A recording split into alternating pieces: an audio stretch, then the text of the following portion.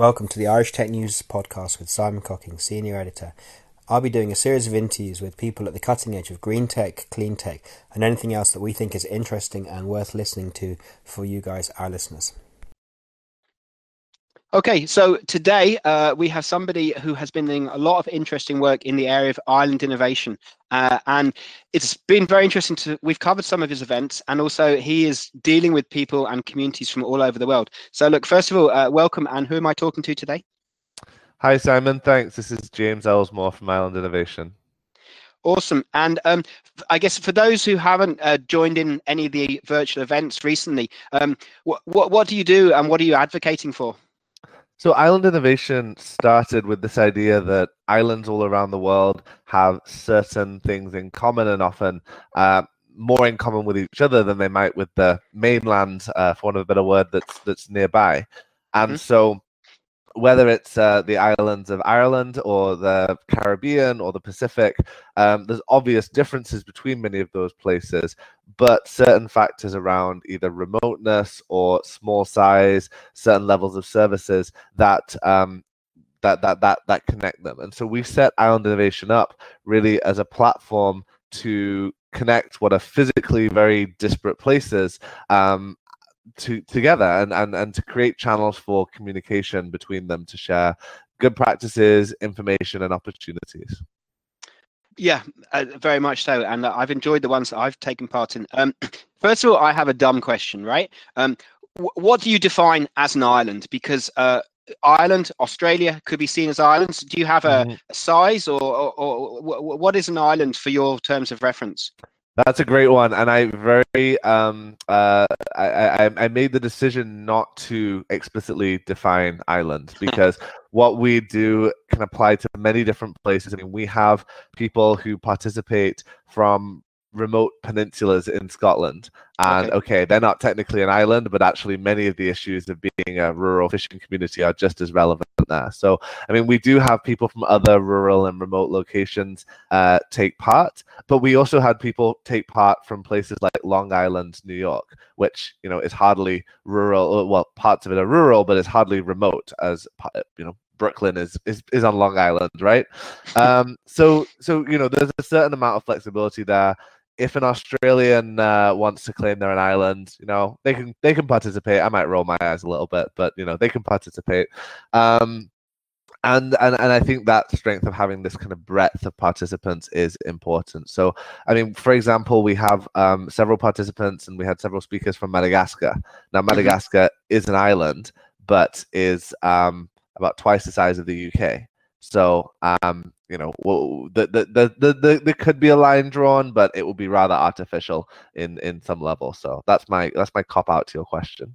No, but look, I mean, personally, I think Madagascar is fascinating. I mean, the Irish travel writer Dervla Murphy went there. I think it's a really interesting place, and I think your approach of being inclusive and, you know, embracing it makes sense. I mean, you know, why leave something out when overall your goal? And again, to me, from looking at your Facebook page, your goal is to share positive and interesting examples from around the world to therefore give other island communities inspiration. Is that the thinking behind your kind of sharing of the things that you share?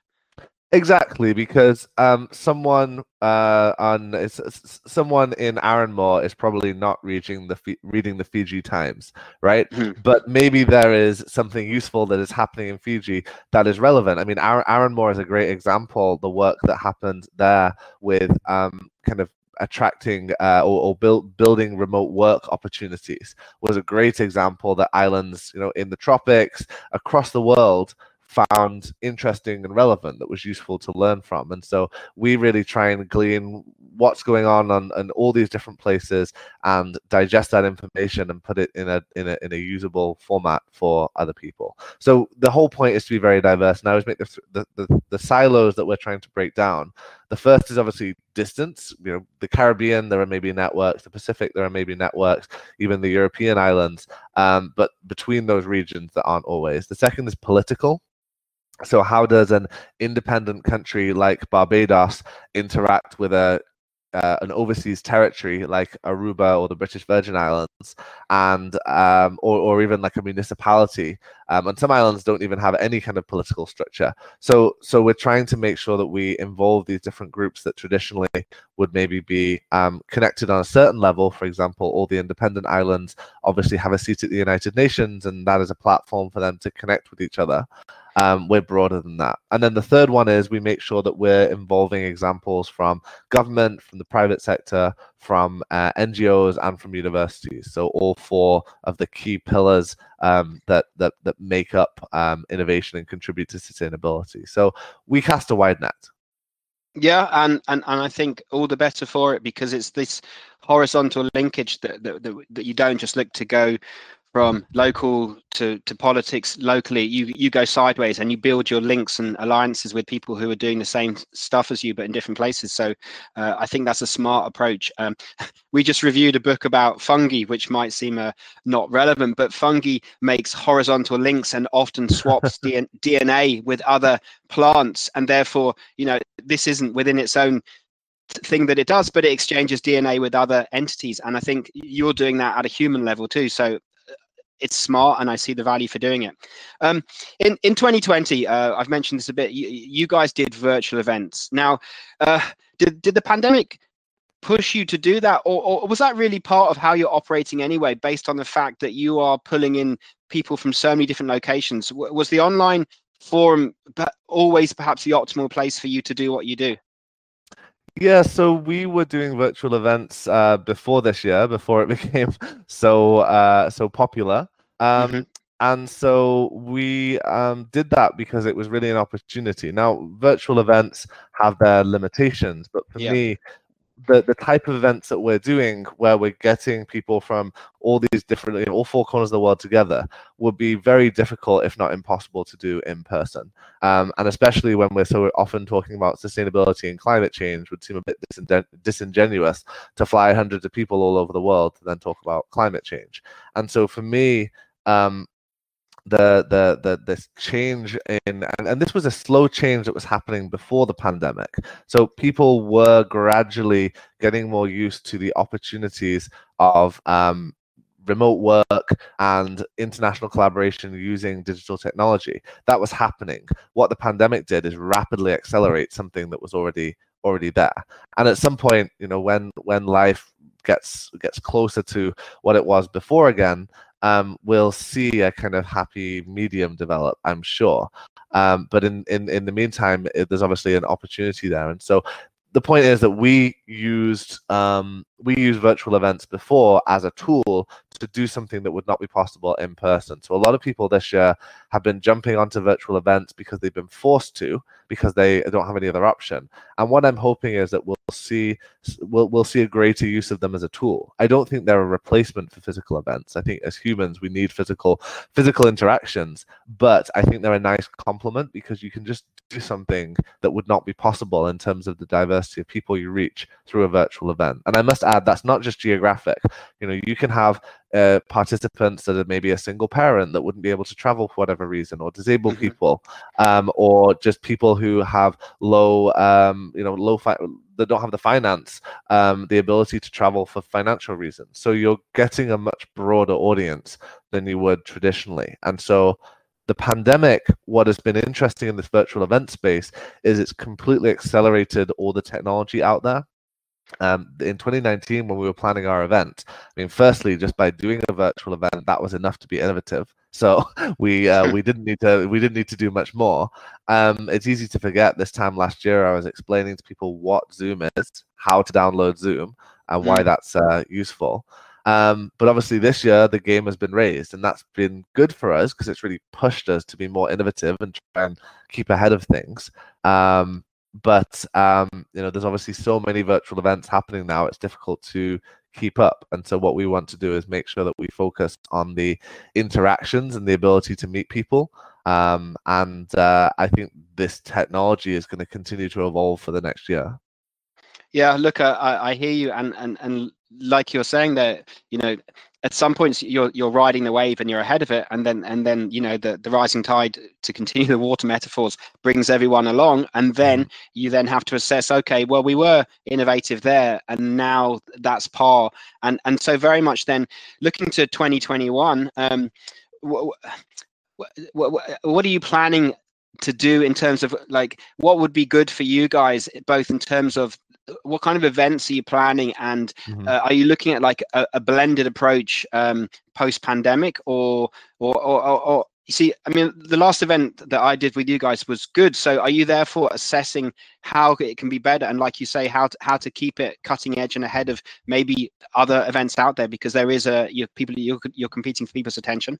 Well, exactly. And now there's just so many, I mean, there are so many things happening. It's difficult to compete for people's attention. And it's difficult to know. I mean, I don't think even in a couple of years, we're going to go back to huge international conferences very quickly. It's going to be at least another 12 months until that is possible, but probably longer. And there may be some longer term changes anyway. I mean, people have seen a different way of doing things. And I think the benefit out of that will be that people feel like they don't have to travel as much. Or they're more, I don't think it'll stop people traveling, but I think people will be a bit more selective about where and when they travel.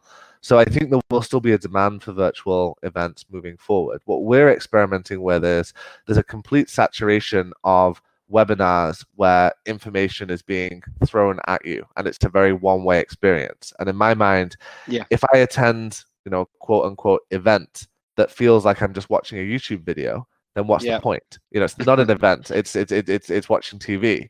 And so I think that's where the opportunity is. We've been experimenting with technology and platforms that create interactive experiences and recreate. I mean, most people go to conferences to meet other participants, even more so than digesting the information on the stage. I mean, I definitely have been to conferences before where I've not been into the presentation hall at all. I've been in the hallway talking to people and having meetings. And so that's what we need to create. And I think that's what's not being done very well now. We're actually, this will be an open event, but we're planning a Christmas party in December to showcase some of this technology. And again, by framing it as a Christmas party, this is not going to be a webinar. It's going to be an opportunity just to meet people. You can sit in a kitchen and have a drink if you want, and just have that more interactive experience. But the technology is changing very quickly. There's stuff available now that just wasn't 3 months ago, but also people's expectations are changing very quickly. So what our job is right now is just to try and keep up with that. Yeah, I think so. And I would sympathize and agree with you that definitely over the last 9 months, some of the events I felt haven't been great. They have been, like you say, almost like watching telly. And then there's been some others. We've done a virtual beer tasting and a pub quiz where with both of them, they sent beer snacks and food and stuff as well, and a food voucher, so that therefore it was more than just looking at a screen. And I think people are thinking about that one and working out how do we improve. So yeah, I think it's a fluid space. Overall, obviously, your goal is to deal with climate change and to help islands to come up with more sustainable strategies. We're reviewing a lot of books that are talking about that capitalism needs to reformulate how it does business, and that there is the potential for business to help drive sustainability. At the same time, prior to the pandemic, by the end of 2019, there was a growing awareness that climate change was a very serious issue that needs to be dealt with now. And for example, Vanuatu and others, you know, could just disappear otherwise. So you know, like, the events are good, we're doing stuff, but how do you feel we're progressing in terms of actually dealing with the serious issues of climate change? Well, I mean, an unfortunate reality is this year that climate change has kind of been a forgotten conversation, that because of the pandemic, and that's kind of to be expected on some level.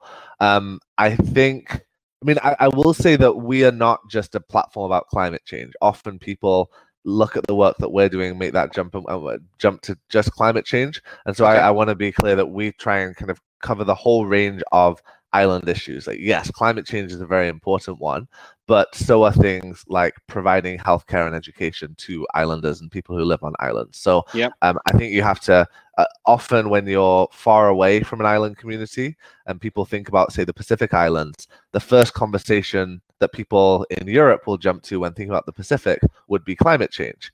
But actually, the people living on those islands, just like everyone else, they care about education for their kids, access to healthcare, other government services, transportation, etc., etc. So I think we're really important about seeing all of these things in context, and climate change is definitely part of that puzzle. And so I think the biggest issue facing islanders this year is this huge economic gap that's happened. I mean, the Caribbean particularly is the most tourism dependent region in the world, and within the Caribbean, Aruba is 90% of their economy pre-pandemic came from tourism. So you have very much so, yeah. An island that was considered quite wealthy for the Latin American and Caribbean region, but their economy collapsed overnight and has not recovered yet. So people in Aruba are not necessarily thinking about climate change. They're thinking, well, how do we get out of this mess today? And so obviously that affects some islands more than others, but most islands or many islands have some level of importance on the tourism industry, and that is going to fundamentally change.